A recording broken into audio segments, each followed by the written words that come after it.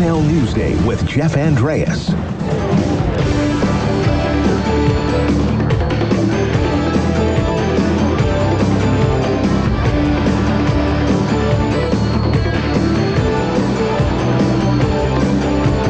Eisenhower vaccine, England's got a new queen. Marciano Liberace, Santana, goodbye. We didn't start the fire.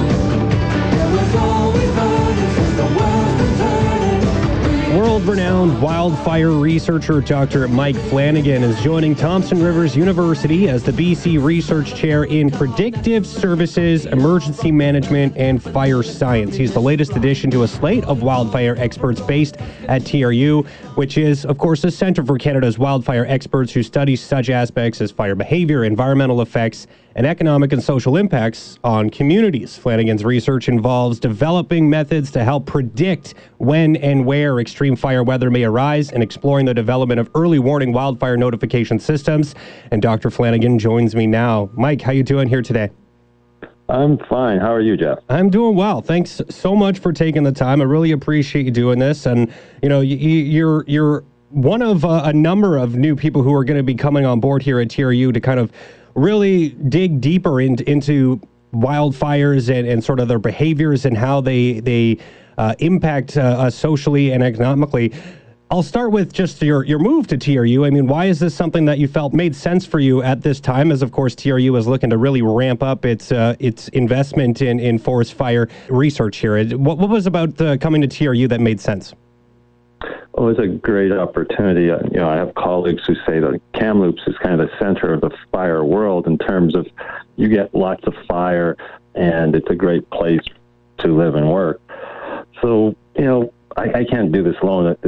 I'll get to work with BC Wildfire Service, Indigenous Peoples, the Cattlemen's Association, and we have to work together. I have a lot to learn about BC, and in my career, I started off working very closely on, operational fire management.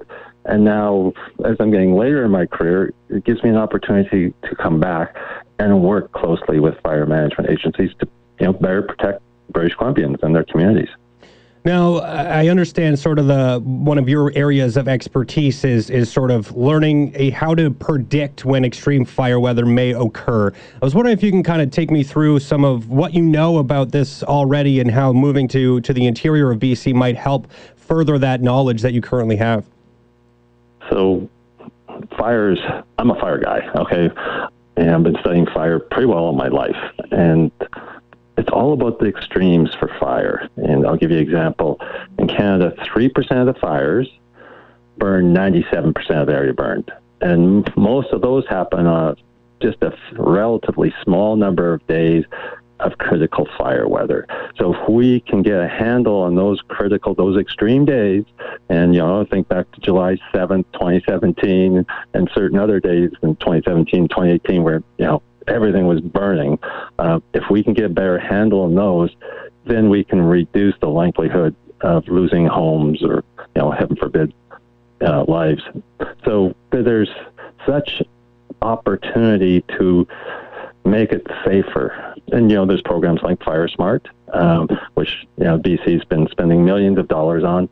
But, I think it's important for your listeners to understand fire is a fairly simple recipe. You only need 3 ingredients, and you can have a raging wildfire. The first is you need fuel, and it's the vegetation that burns, the grass, the needles, the leaves, the shrubs, parts of the trees, how much you have, what type it is. Conifers are very flammable, and how dry it is, really important. Second, you need ignition, people, and lightning. Third, you need that hot, dry, windy weather, and you get all 3, you get a wildfire. So, if we get a handle on knowing where that extreme fire weather will occur using, forecast models, and the forecast models were really good about this heat wave. They were warning us the week ahead of time that this big heat wave's coming, and they were bang on. It did come.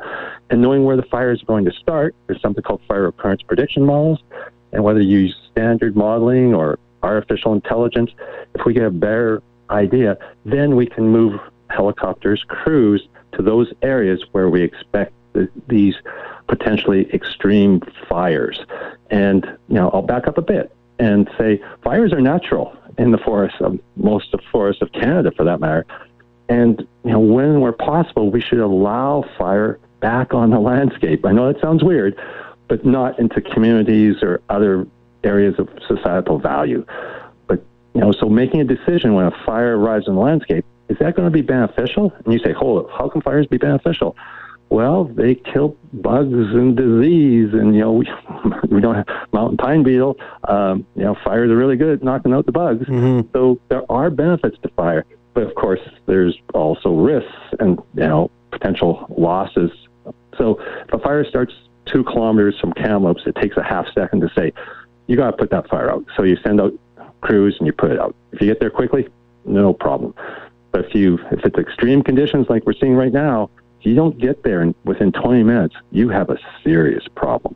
So making that kind of decision, you have to make this quickly, okay? But if a fire is occurring in northern BC, not close to anything, take a look, see what the forecast looks like, see what the fire growth models tell you where it's going to go, and monitor that fire, and to let Mother Nature do her thing when and where possible. Mm-hmm.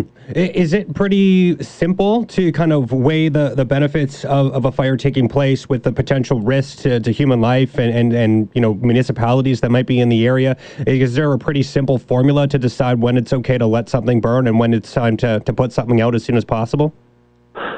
Well, one side's easy. If it's 2 kilometers close to a community, split second say, no, that's an unwanted fire.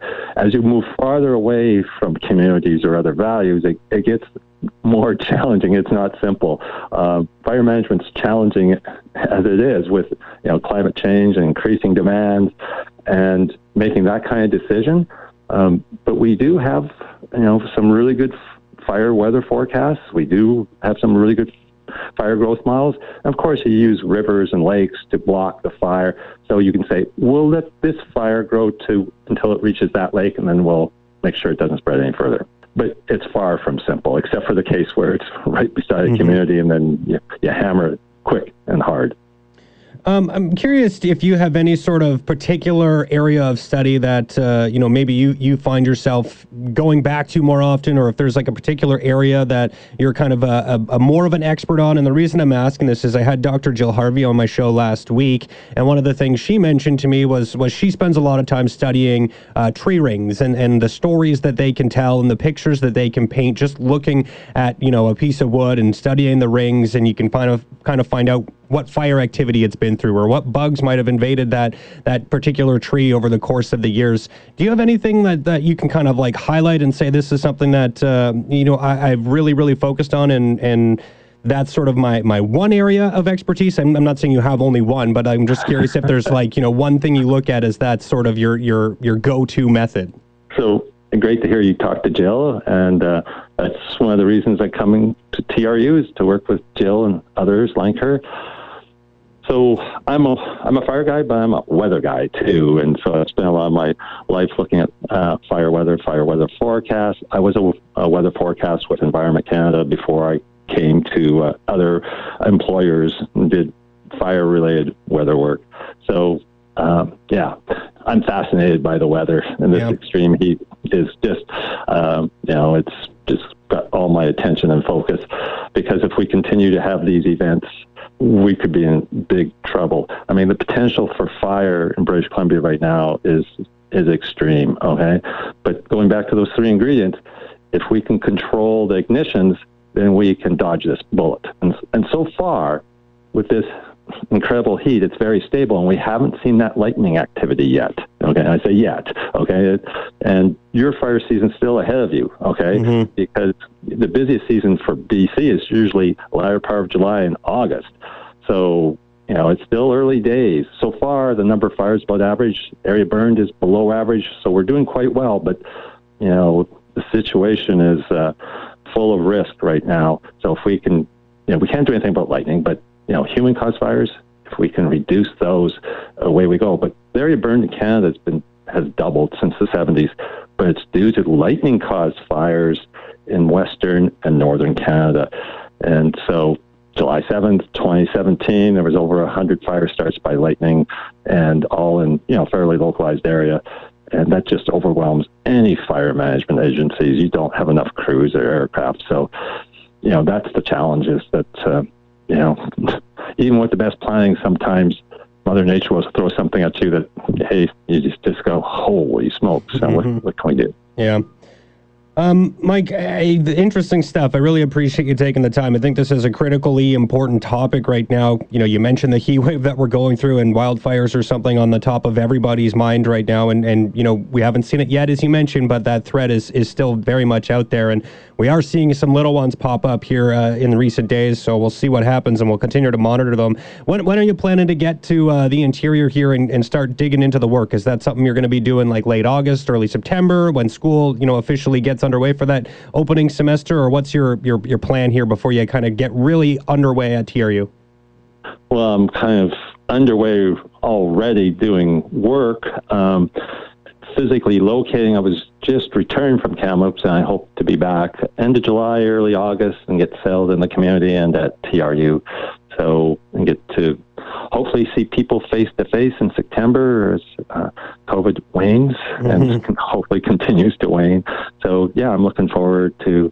I love hot weather, though it's getting a bit hot right now, even for me. So, yeah, I love the heat too, but once we hit that 4 in the first number of the forecast, that's a little too extreme for me as well. So, well, I'll try my best to enjoy it while I have it. Anyways, Mike, thank you so much for your time. I really appreciate it. Looking forward to having you here in our community in Kamloops, and hopefully we'll have a chance to catch up in the future. But I really do appreciate this time today.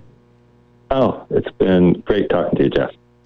Dr. Mike Flanagan there. He's one of the newest members of Thompson Rivers University as the BC Research Chair in Predictive Services, Emergency Management, and Fire Science. He is one of the latest additions to a slate of wildfire experts based out of TRU, which is burgeoning center for Canada's wildfire experts who study such aspects as fire behavior, environmental effects, economic and social impacts on communities caused by wildfires. Interesting stuff.